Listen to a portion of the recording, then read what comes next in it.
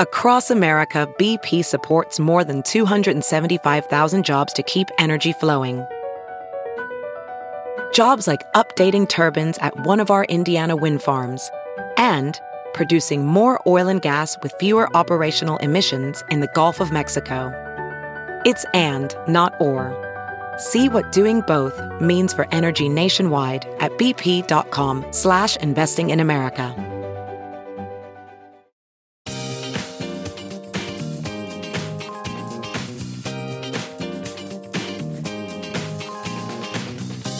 Your Ben Joravsky Show for this Friday, November 17th, starts right now.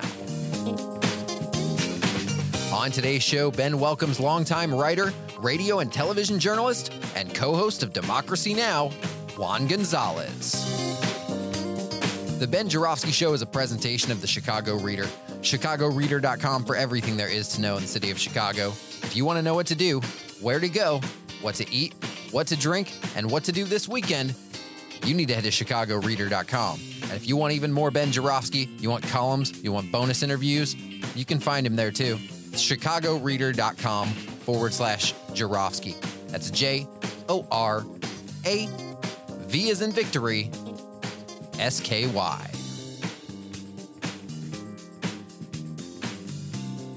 Hello again, everybody. Ben Joravsky here. It's What a Week Friday.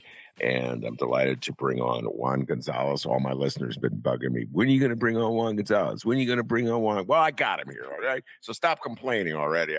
Okay, listeners? God damn, you guys are hard on a guy. They're like, oh, my other guests aren't good enough. I got to get Juan Gonzalez. Well, I got him. I'm looking at him right now. And he won't disappoint. We did the pre-show before the show, and it was excellent. If the show is half as good as the pre-show, you're going to learn a lot about how immigration works in America and how particularly it works in the city of Chicago. Before I do that, I just want to get something off my mind.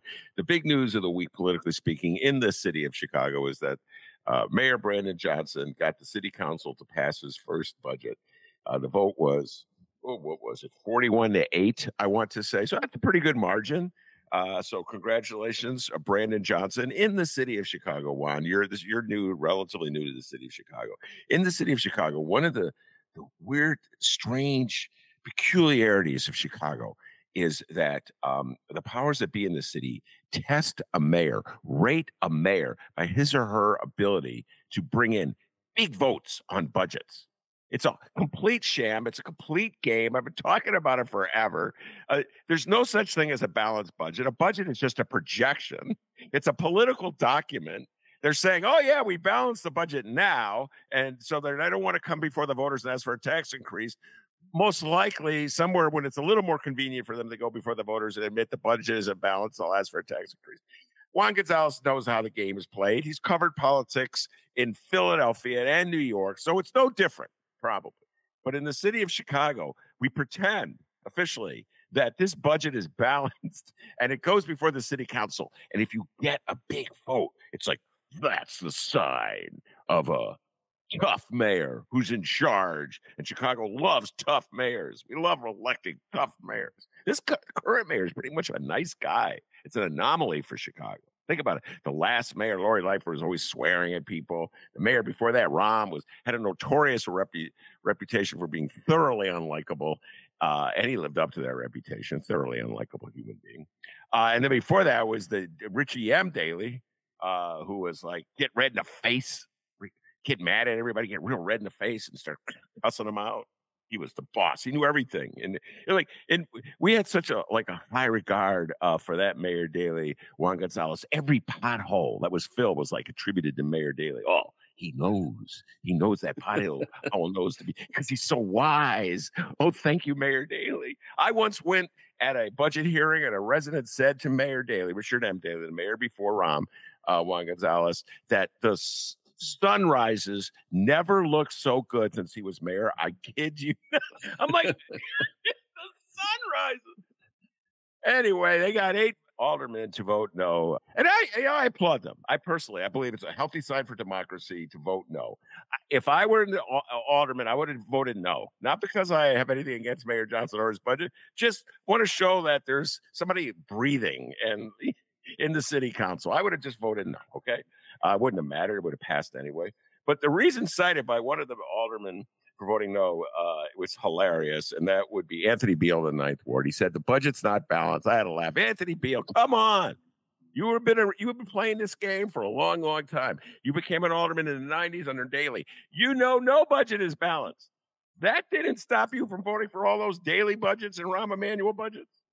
You know why, ladies and gentlemen, Anthony Beale voted no on that budget? I'll tell you why. And here I'm going to quote the great Delmarie Cobb, who was my guest last Friday. She knows a thing or two about Chicago politics.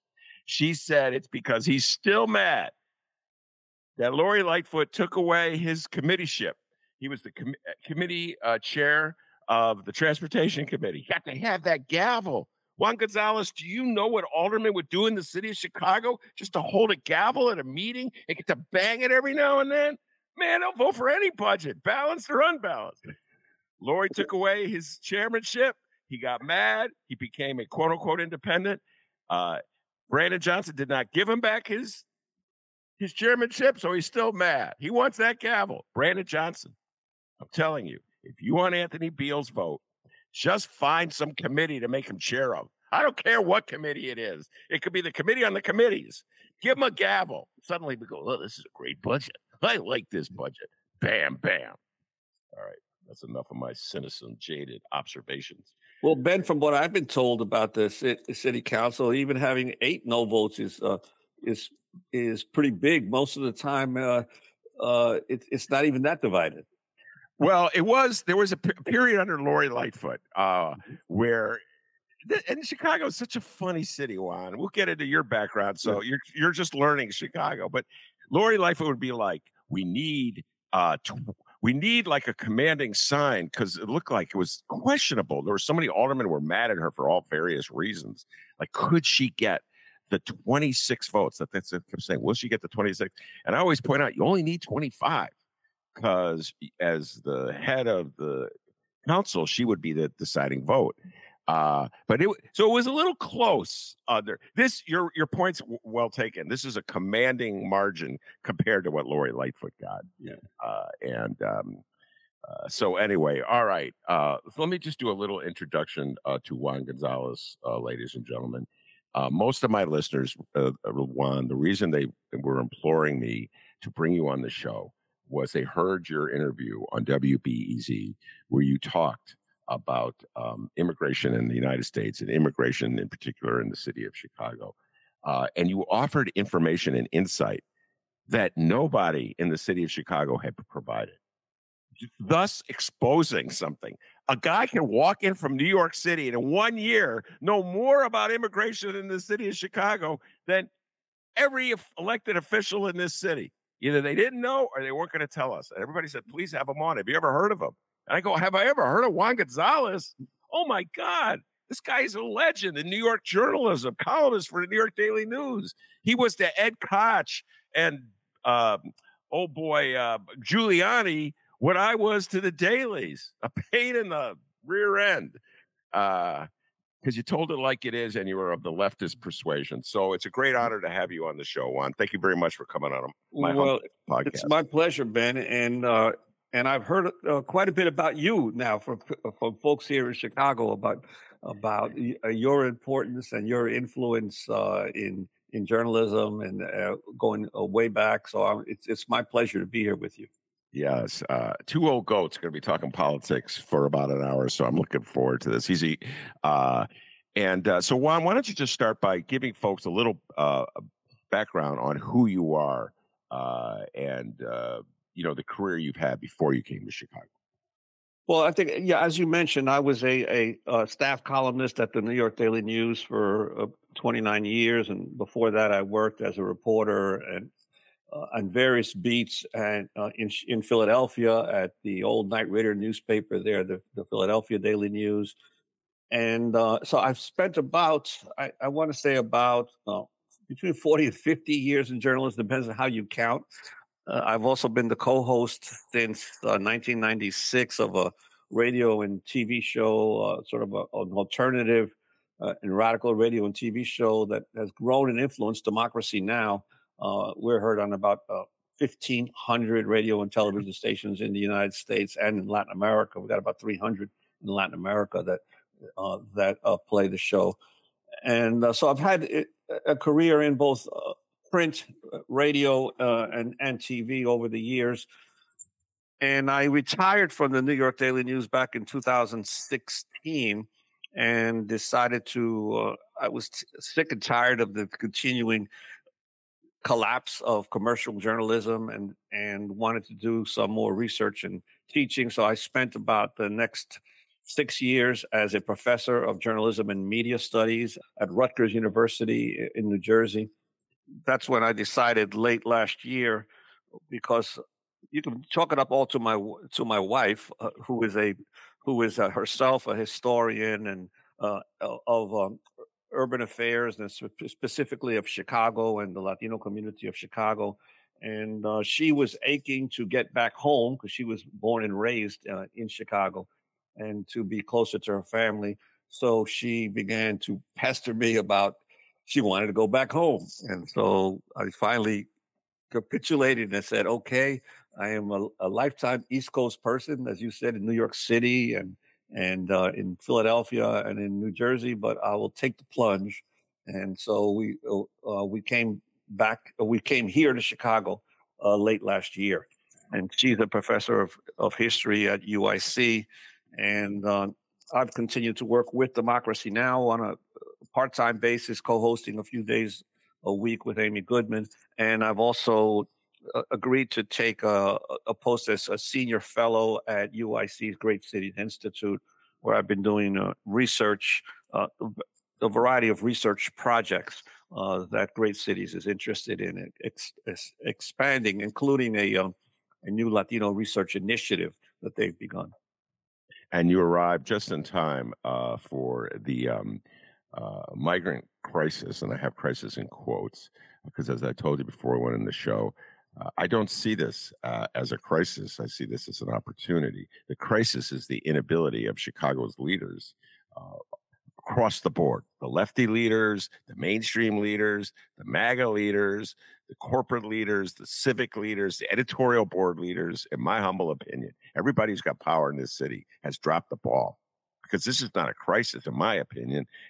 This city lost thousands and thousands of people in this century, Juan, left this city. We have huge tracts of land that are deserted, vacant homes, houses, abandoned, et cetera, and so forth. You could just see them if you just drive through the city of Chicago. You will see them. And so the influx of people to the city, you would think the city would welcome them and say, hey, this is a healthy sign. Things are changing in the city of Chicago. We should put people to work who live in Chicago, building housing for the people who are coming to Chicago. Particularly, let's put Black people to work building the housing for the Hispanic people. Then maybe we could cure some of the animosity between these two communities. But no one. Everybody goes, it's a crisis. We don't know what to do with this crisis. It's overwhelming. Oh my God, there's no money. There's no housing. What are we going to do? So this is what we've arrived at. Do you share my belief that this is not a crisis? Go ahead. Yeah, well, I think that it definitely is an opportunity, and I think that some people recognize it as an opportunity. As I think I mentioned to you, one of the things that is rarely talked about is that the United States is currently facing a massive labor shortage.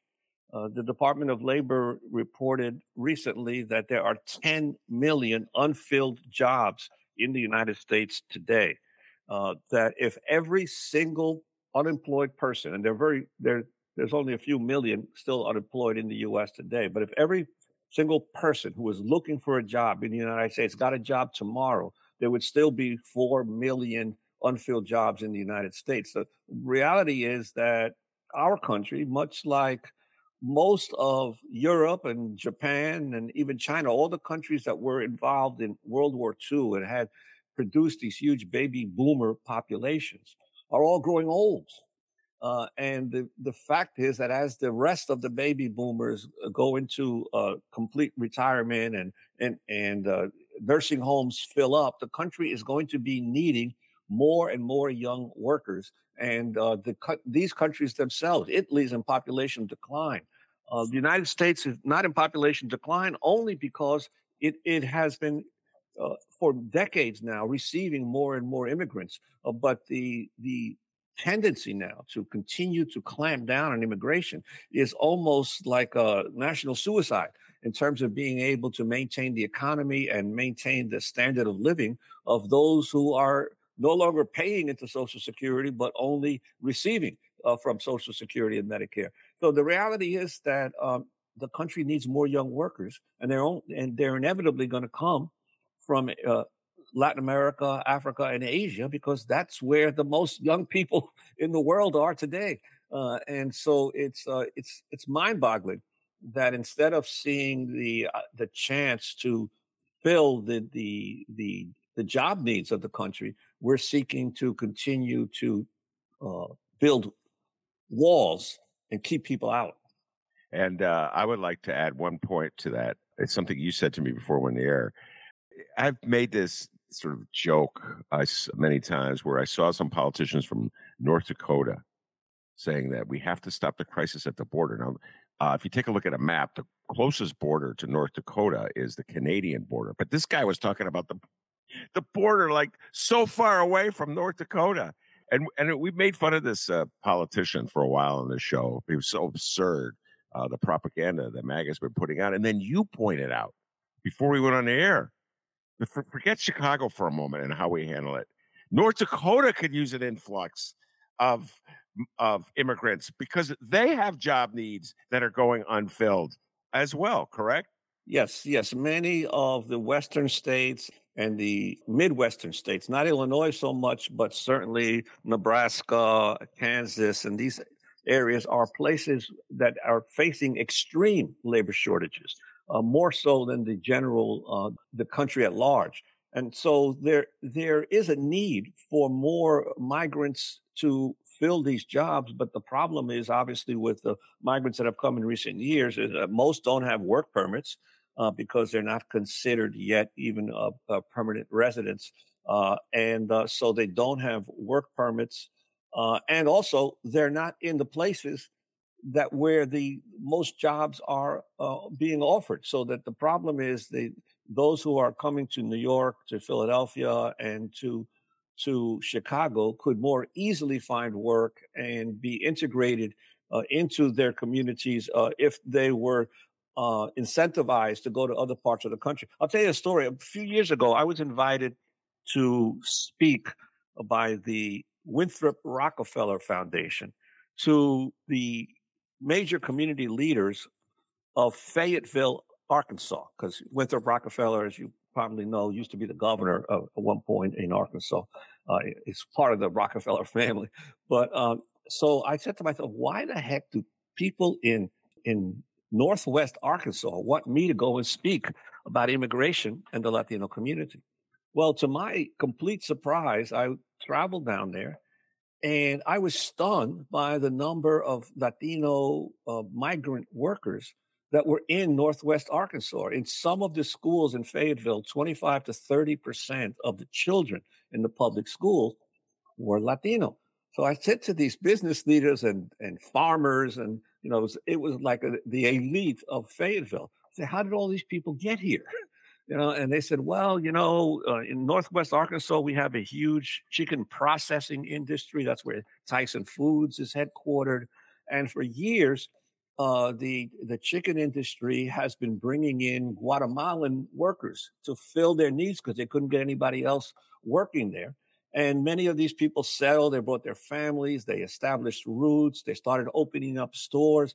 And they told me that the renaissance of many of the small towns in Northwest Arkansas was a direct result of its ability to recruit migrant workers to come from Guatemala and Mexico to come and establish themselves in that area. So that was a completely different picture that I was hearing from the business leaders. We're talking about conservative business leaders in these areas. They're saying these folks have helped to revitalize our towns. And so I think that it's all a question of the perspective that you have and how well grounded you are in the reality of what is happening in America, not just in America, because one of the points I constantly make is that the United States is not the only country facing what is often labeled an immigration crisis. Well, the reality is that the United Kingdom has been grappling for decades by the huge influx that it has had of Indians and Pakistanis and Jamaicans.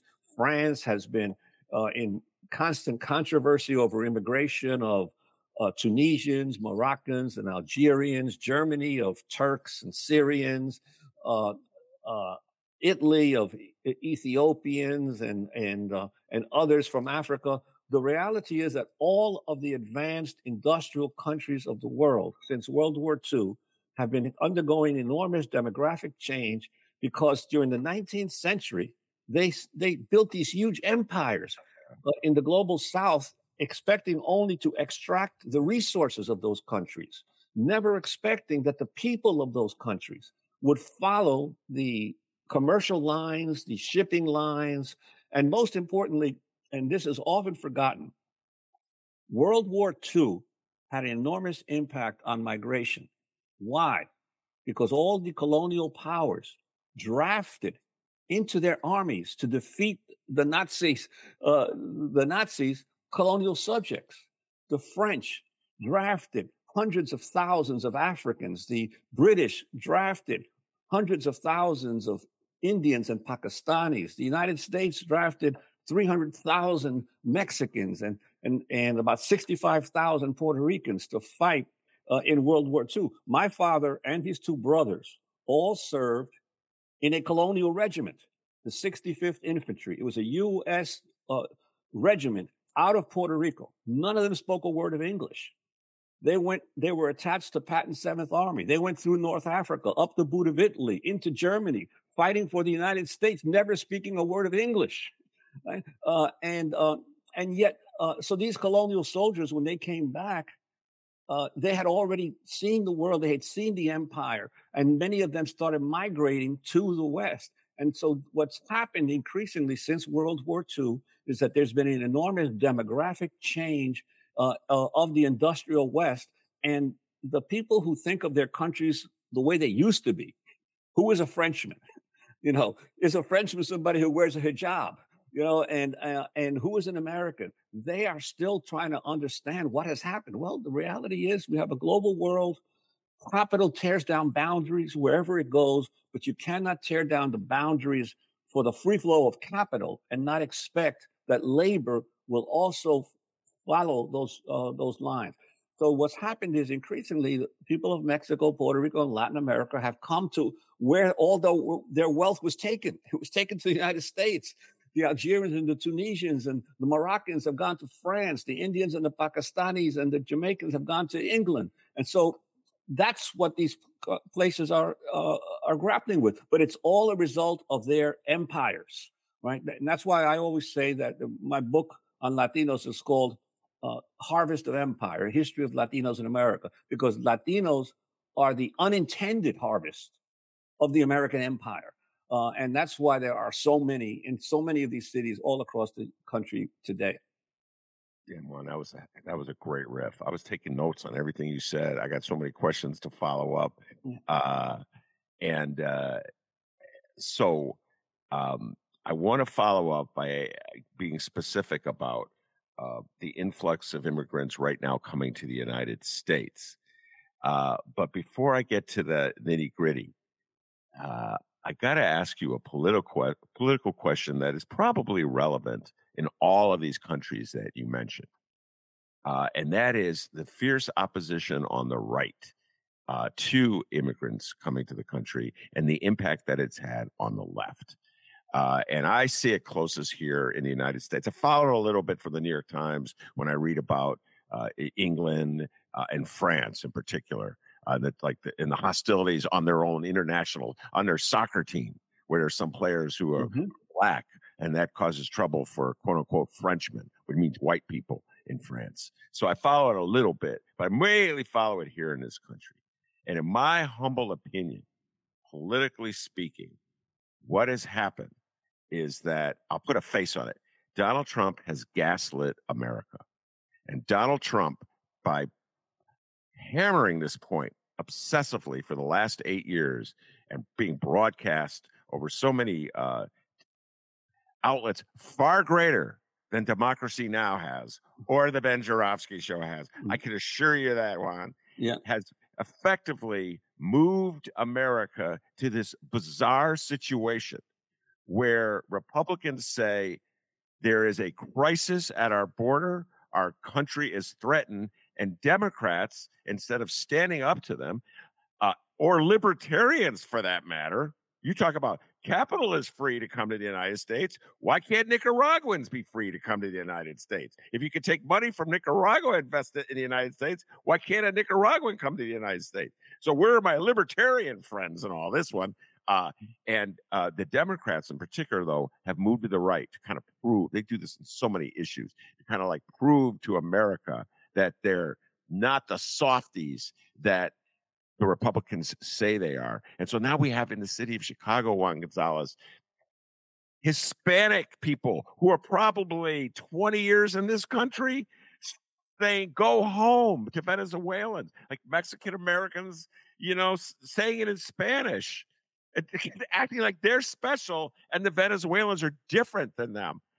I believe it's a brainwashing of America by Trump and the right. Your thoughts? Yeah, well, there's no doubt that there are forces not only in the United States but throughout Western Europe that are utilizing the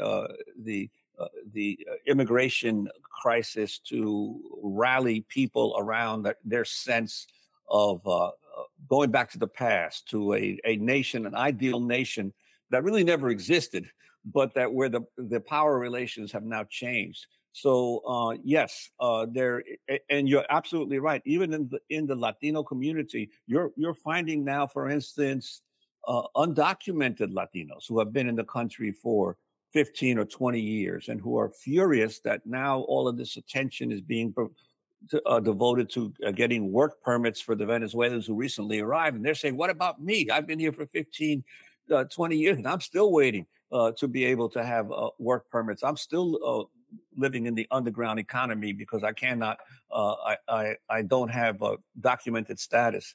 So this is creating an enormous divisions. And that's why it's so important to understand the roots of the problem and also the current manifestation. We recently issued a report at Great Cities Institute that I worked pretty hard on the last few months on the most recent migrant crisis. The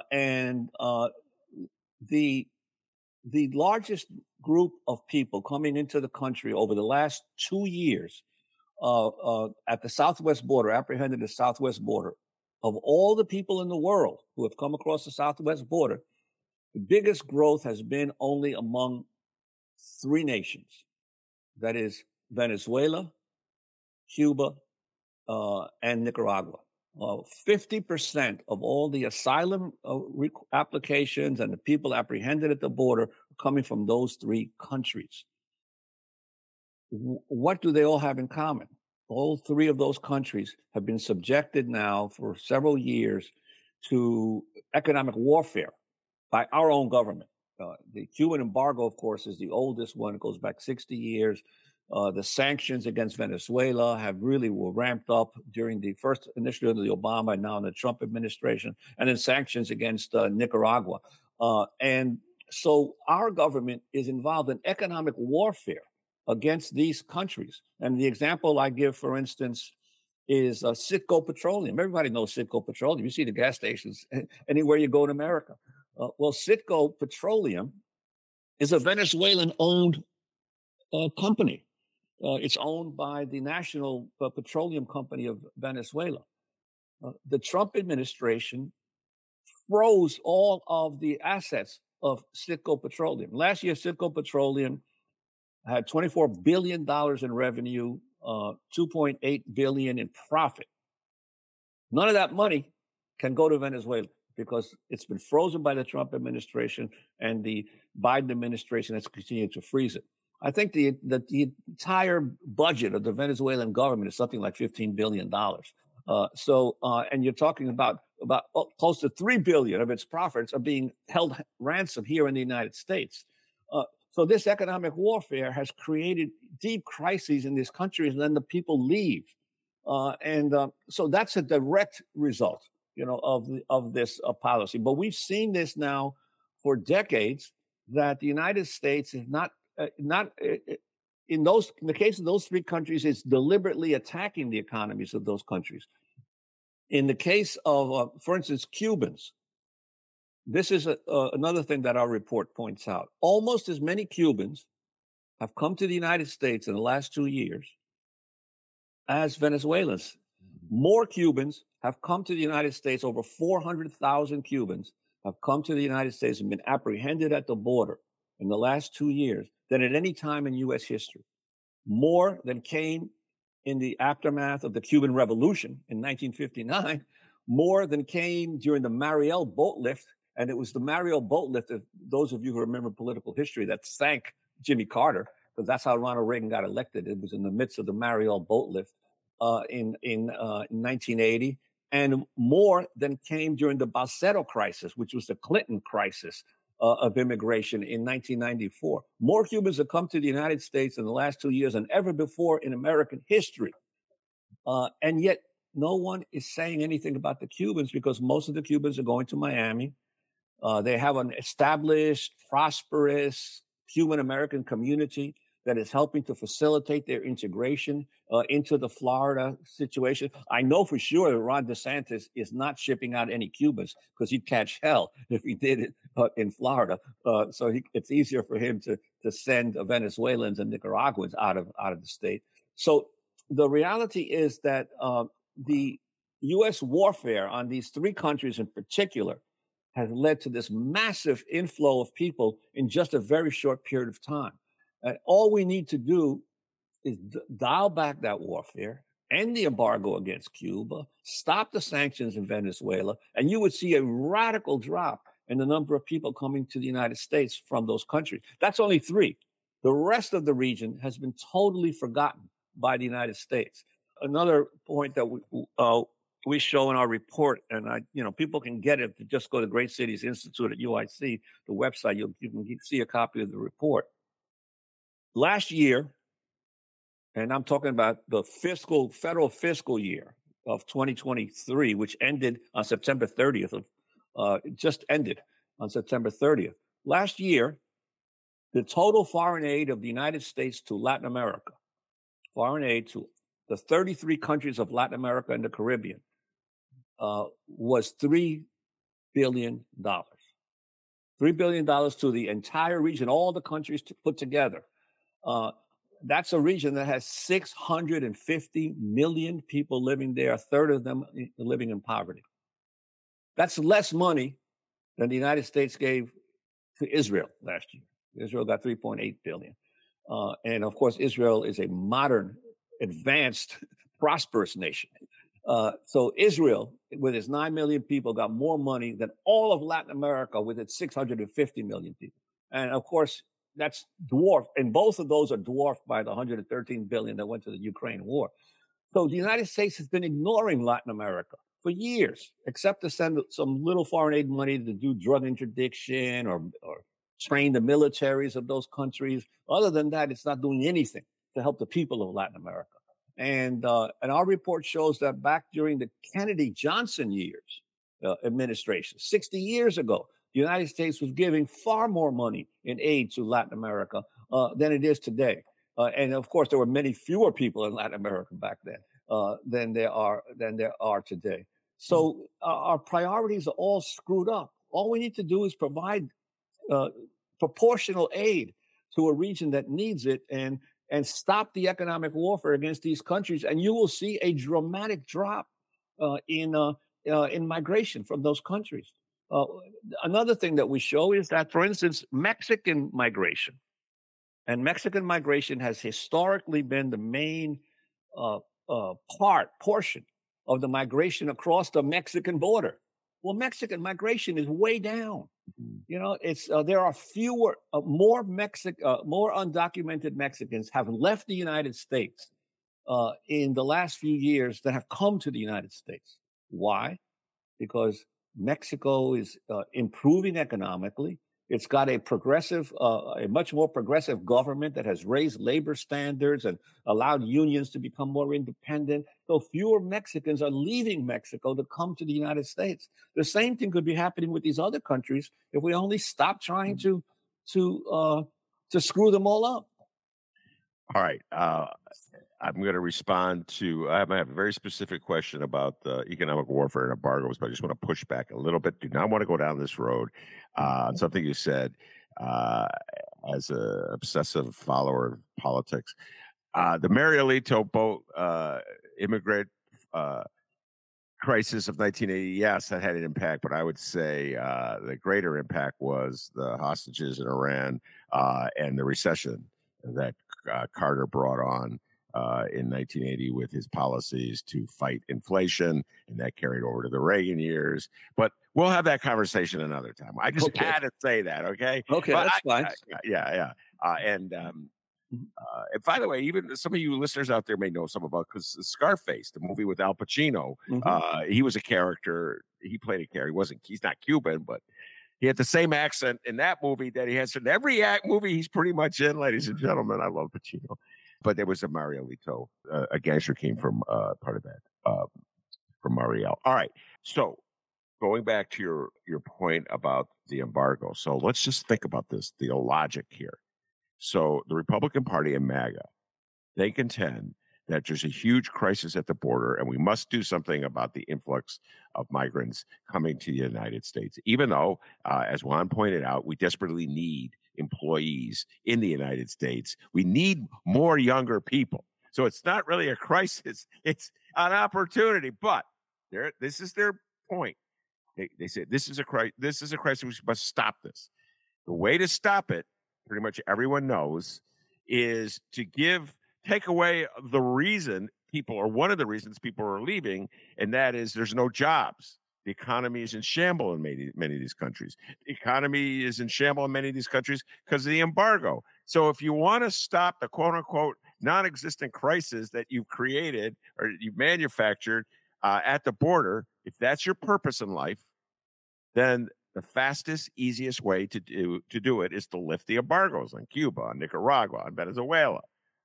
Why aren't they doing the obvious? Is it because they want that quote-unquote crisis at the border to stir up problems for the Democrats? Or is it because they're just so dedicated to an ideology they don't know how to break free? I think there is a political aspect to this because, I'm not conspiratorial in my outlook, but I find it amazing coincidence that these crises, these immigration crises that the media play up and that the Republican Party focuses on always come during Democratic presidencies. That, as I said before, the Mariel crisis in 1980. Well, we could argue to what degree it hurt Jimmy Carter, but it certainly arose during the Carter administration, just before his move for re-election. The Honduran and Salvadoran quote crisis occurred during the end of the first term of President Obama, and and Clinton in 1994 faced the Balsero crisis.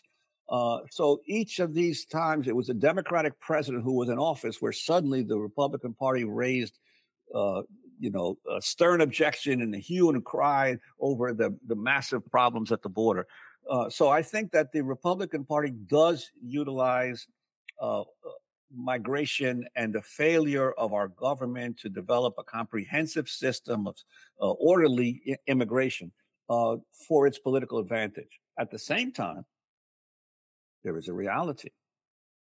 The Republican Party understands demographics, and it understands that to the degree you allow more people to come in legally and establish permanent residency and then citizenship, the more the demographics of the country will change. And it's, as I say, the reason why comprehensive immigration reform has taken now nearly 20 years, and we still don't have a solution or a legislation that everyone can agree on, is that the debate is over who gets to be an American in the 21st century. And the numbers don't look good for those especially for those in the Republican Party, in terms of who are going to be the future voters in the country. So there's a long-term view that the political superstructure of the country is fearful of. And at the same time, there's the short-term political advantage they're trying to whip up frenzy to stay in office. But I think that the long-term reality is, legal immigration is way down. It was reduced dramatically especially under President Trump. The numbers of refugees admitted into the country, the temporary protected status, family reunification, all of these, even bringing in skilled workers, the engineers, the Indian and Chinese computer engineers that Microsoft and Google and all these companies love, those were reduced dramatically. So what's happened is that all of legal immigration has been increasingly shut down. And so what you have is a backlog of people who want to use the normal legal processes to get into the country. If you are a Filipino who goes through the process of the United States to apply to come into the country legally, your waiting list is like 20 years long. If you're a Mexican, it's 20 years long. Yeah, and so if you don't increase the number of people who can come in legally, you force them to try to come in illegally. And all you need to do is to increase the number of people who are allowed legally to come into the country, and you would reduce the, quote, crisis at the border dramatically. All right. And now I think it's time we bring in what I call the Juan Gonzalez revelation, which I think it may be Rob Perel revelation. So shout out Rob, a good friend of the show, has been on many times, great demographer. And that is this. This is something you said on the Be Easy interview. You were the one who raised the subject that I think it was like roughly 30,000 Ukrainians that have been absorbed into the United States in the last year or so. And that just blew everybody's mind in the city of Chicago. I mean, that popping sound was minds being blown throughout the city of Chicago, because we had been fed one story after another in the media, day after day, about this horrendous crisis. We don't know where to put these people. We don't know where they're going to work. Oh, my God, we've never built anything in our lives. Let's put them in tents, and let's have contractors from Florida build the tents. Unbelievable, Juan. And then Juan Gonzalez goes on BZ and says, do you realize that 30,000 Ukrainians have been absorbed? Nobody even knew they were here. I'm like, this city is so weird, Juan. It's like, how come nobody had, first of all, in power in Chicago, pointed that out? We had to depend on Juan Gonzalez and Rob Perel to point that out. All the leaders we have in the city, no one pointed that out. So why don't you take a little moment to talk about Ukrainian immigration to this country and to this city and to this area, and the fact that it is just so quietly, these Ukrainian immigrants have quietly absorbed, no fuss, no cries, no people moaning about a crisis and saying, Ukrainians, go live in tents, okay? Go ahead. Well, as you mentioned, it was Rob Perel who first did the analysis, and he expressed to me that it was difficult to find the data, but he did a report that actually is kind of dated now. It was done last May, but as of the end of May, according to Rob's figures, 29,000 applications had been filed with the federal government to bring Ukrainians to the Chicago area. Of those, by then, 21,000 had already been approved. And so our suspicion is that since then, the remaining 8,000 or so, and this was as of May, that these applications had been filed and had been approved, that there are close to 29 to perhaps 30,000 Ukrainians that have come to Chicagoland But Rob went a step further. He began looking at the public school systems in the area. What did he find?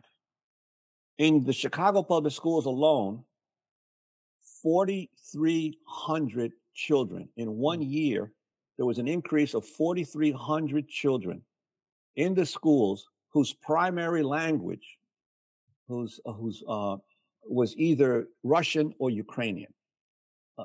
And they are in LEP programs for Russian and Ukrainian speaking children. And then he went into all of the suburbs. And I'm trying to access the report right now, but I'm having a little trouble with my computer. But he actually has a report where he goes school system by school system in the suburbs, especially in the northern suburbs. They've all had sharp increases in the number of Russian and Ukrainian speaking students that have entered the school in just 1 year. So the reality is that more Ukrainians have come to the Chicago area and have been integrated quietly into the Chicago area than there have been Venezuelans or people from the southwest border. There are no Ukrainians, as you say, sleeping in tents or sleeping in police precincts or seen on lines outside shelters and stuff like that. Why? Because when President Biden got Congress to approve $113 billion in aid to the Ukraine war, there was in the fine print of that bill, there was about $600 million set aside by the federal government for the United for Ukraine program, which was a program to integrate Ukrainians into U.S. society so that they are immediately eligible for Medicaid, for SSI, for job training. They get immediate work permits. And these Ukrainians have not been admitted for the most part as refugees because there's only a reduced number of refugee slots available every year in the U.S. government. Most of them have come in on humanitarian parole, very similar to the humanitarian parole that Biden has given to the TPS folks and the others who have come into the country. But the difference is there's no federal money to assist the Latin Americans have come in, but there is federal money for the Ukrainians. So it's simply a question of, it's not that there isn't money. It's just that the federal government chose to open the faucet for money for the Ukrainians, but has done very little to help Chicago or New York or Philadelphia or Denver, these other cities, or the cities at the border, El Paso or Laredo and Brownsville and those cities with their migrant problem. Wow. That every time I hear, this is the second time I've heard you on this, and there's just this dark part of me that says what the Latin America needs is Putin to invade, and then we could finally get some aid to help immigrants coming across the border. That's just the dark side of me. Please ignore that, people. And then the other part of me, and I'll throw this at you, that's a little more serious, is why aren't the Democrats joining together at the state level, the city level, and the federal level? Because Democrats control, at least in Illinois, all three levels of government, to say we need a program for folks coming in from Nicaragua, Cuba's not even an issue because most of the Cubans, as you said, are going to Florida. And let's just accentuate that point that Juan made. DeSantis is not putting them on planes and sending them to Martha's Vineyard, ladies and gentlemen, okay? So if you believe the sincerity of Republicans, you're a very gullible human being. So why aren't the powers that be in the Democratic Party in the state, city, and federal level getting together and coming up with just, inventing a program that will enable the resettlement of immigrants from Latin America into Chicago the same way we're funding the resettlement of Ukrainian immigrants? I'm sure there's some creative bureaucratic minds and some lawyers there, Juan, who could figure it out. could come up with some gobbledygook that would cover the payment of this. Why aren't they thinking creatively on this issue? Well, I think some of them are, but they're trying to keep it like low key because they're afraid of what the reaction might be. But I've had conversations now with several members of Congress in recent years who are sort of advocates for the migrants who have come across the border, and they say that the new bill that Biden proposed, which he hasn't gotten passed yet, the additional $63 billion in aid for the Ukraine war. And remember, $63 billion on top of $113 billion that was originally put, and put that in context of the $3 billion that all of Latin America has received. But let's put that aside. But $63 billion in Biden's proposal for Ukraine, $14 billion for Israel for its war with Hamas. And then there's also in there supposedly $14 billion for border security, that additional border security. Now, let me give you on the question of border security. Let me give you some numbers that we have in our report. Okay, here it is. Between 2003, that's when the Department of Homeland Security was created, and 2021. The United States spent an astounding $333 billion on agencies that carry out immigration enforcement. $333 billion on immigration enforcement.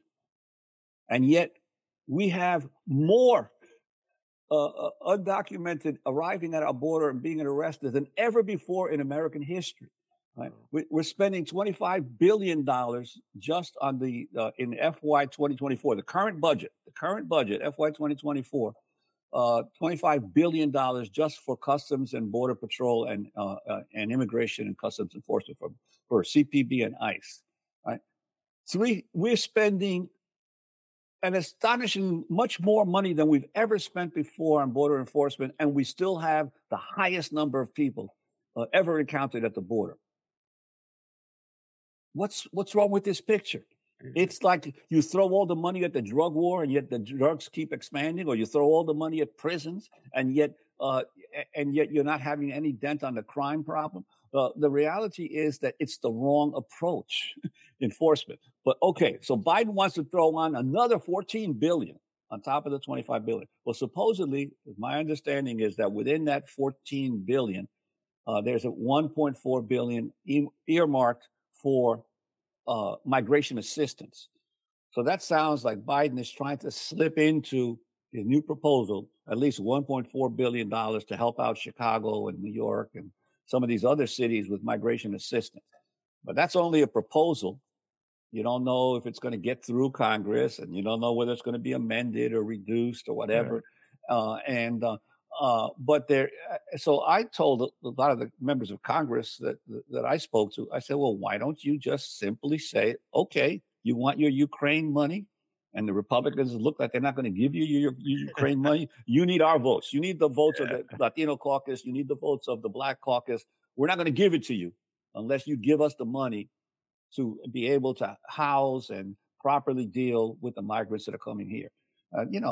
Use your leverage, and hold up the Ukraine money until you get the money you need for your communities. And I think it would work, but it would take some gumption on the part of the members of Congress to really stand together and insist on getting that money. Now, I understand. I saw I think one of the news reports today that Governor Pritzker just announced $160 million for Chicago. So that's something positive from the state level. But you need considerably more from the federal government to help out in New York, Chicago, and some of the other cities, so that poor Mayor Johnson is not tearing out his hair trying to figure out in the middle of the night where he's going to put the next tent encampment in which community. And Mayor Johnson, just a little suggestion from me. Any day you want to hire a housing commissioner, I mean, it might be helpful. Just saying. No, it's it's great that Pritzker's finally kicking in that money from the state, but it's the feds that we have to look to. And I always point this out at this stage. Every interview I do, every conversation I have, Juan, the Democratic National Convention will be coming to the city of Chicago. For some reason, they thought it was a good idea to have the convention here. And it'll be here, I believe, in July or August of 2024. So I don't know, President Biden, you might have a good reason, politically speaking, that you're going to have the party in Chicago to have people like a housing program that you can show off and brag about and promote yourself as a healer and a builder and put people to work, president, as opposed to tent cities or folks in police stations. It's just my political suggestion. All right, we'll close with this one, Juan, and this is really kind of out of left field, but I'm going to throw it at you anyway. So much of your career, where you were on the East Coast, and as I said, when I would visit my relatives, I'd be reading you in the Daily News. I said, "Damn, this guy's a lefty, man." You'd be going after Koch and Giuliani. I mostly remember you going after Koch. For some reason, that's in my head. But I always kind of got a kick out of Ed Koch. I followed Ed Koch from afar. I was not a New Yorker, but I followed him. You know what a character he was. A strange guy in many ways, but quite a character. So, in your humble opinion, we haven't even got into how Eric Adams, his pathetic response to their quote unquote crisis. That's the mayor of New York. How do you think an Ed Koch character who openly bragged, I could solve things. I'm tough. I'm smart. I know how to get things. That's how he promoted himself. Roll up my shirt sleeves, get things done. I'm not an ideologue. I'm a pragmatic guy. So how do you think Ed Koch would be handling this situation if he were the mayor of Chicago or New York?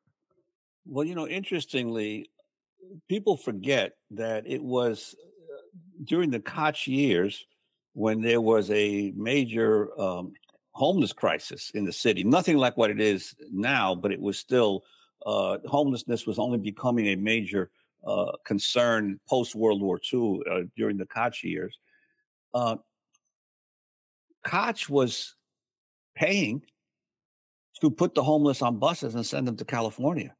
He was doing what Texas and what Abbott and DeSantis are doing now. He was doing it back then. And he had a program to basically offer the homeless and tell them, listen, it's great weather out in California. You don't have to deal with the New York City cold and sleeping in freezing weather underneath highways. We'll pay your bus fare to California. So Koch already sort of pioneered this effort of shifting a problem from one part of the country to another. And I think Koch would do it with humor. He would try to do it with sarcasm, whereas DeSantis and Abbott have no humor about them in the way they do things. So I think that he was already ahead of his time in terms of some of the maneuvers of some of our political leaders today. Yeah. Well, that's actually, I remember, I think it was Koch. Maybe I'm wrong with my mayors in New York, where they had a garbage crisis and they would put the garbage like on a flotillas or something off in the harbor in New York. Maybe was that Ed Koch that did that? I don't recall if it was him or not, but I know there was an attempt by one of our mayors to try to put the garbage on barges, but eventually they just started shipping the barges to the South and paying states in the South to take all the landfill. Man, I'd have had a field day if I was covering politics in New York. But I'll tell you this: my prediction that I've been making lately, I've been thinking a lot about Richard J. Daley, the first Daley, who was the boss of Chicago, and there's no doubt in my mind that he would have been already embarked on a building program, which the feds would be paying for. The money would be coming. And then of course, you had presidents who delivered stuff like Johnson and Nixon would have kicked him the money. We all know that. That's how the game was played, Juan. I have no doubt in my mind there would have been a massive building program already started, and everybody would be praising him. But please don't misunderstand me. I'm not rooting for the return of Richard J. Daley. I'm merely pointing out that I think that's how he would handle it. Juan Gonzalez, it's been a blast. Thank you so much for coming on my humble little podcast. Oh, thank you, and hopefully I'll return sometime in the future to talk further. Oh, you're coming back next month. What are you talking about? I may give you a little more time to acclimate yourself to Chicago to talk about issues other than immigration, although I'm always ready to talk about that. Get your thoughts, compare and contrast Chicago as a political city to New York, and also your days in. I know a little bit of Philly from afar. Your days as a reporter in Philly. So I think that would be a fascinating conversation as well. The political dynamics of Chicago compared to New York City. I think that'd be a fun conversation to have. Well, love to do it in the future. Yeah.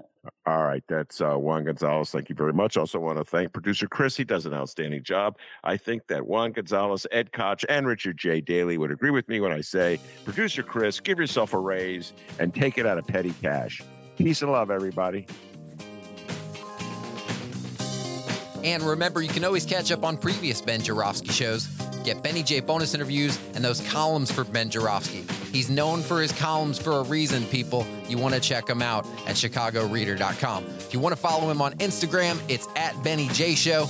And as always, don't forget, like and subscribe to The Ben Joravsky Show on your favorite streaming and podcasting platforms.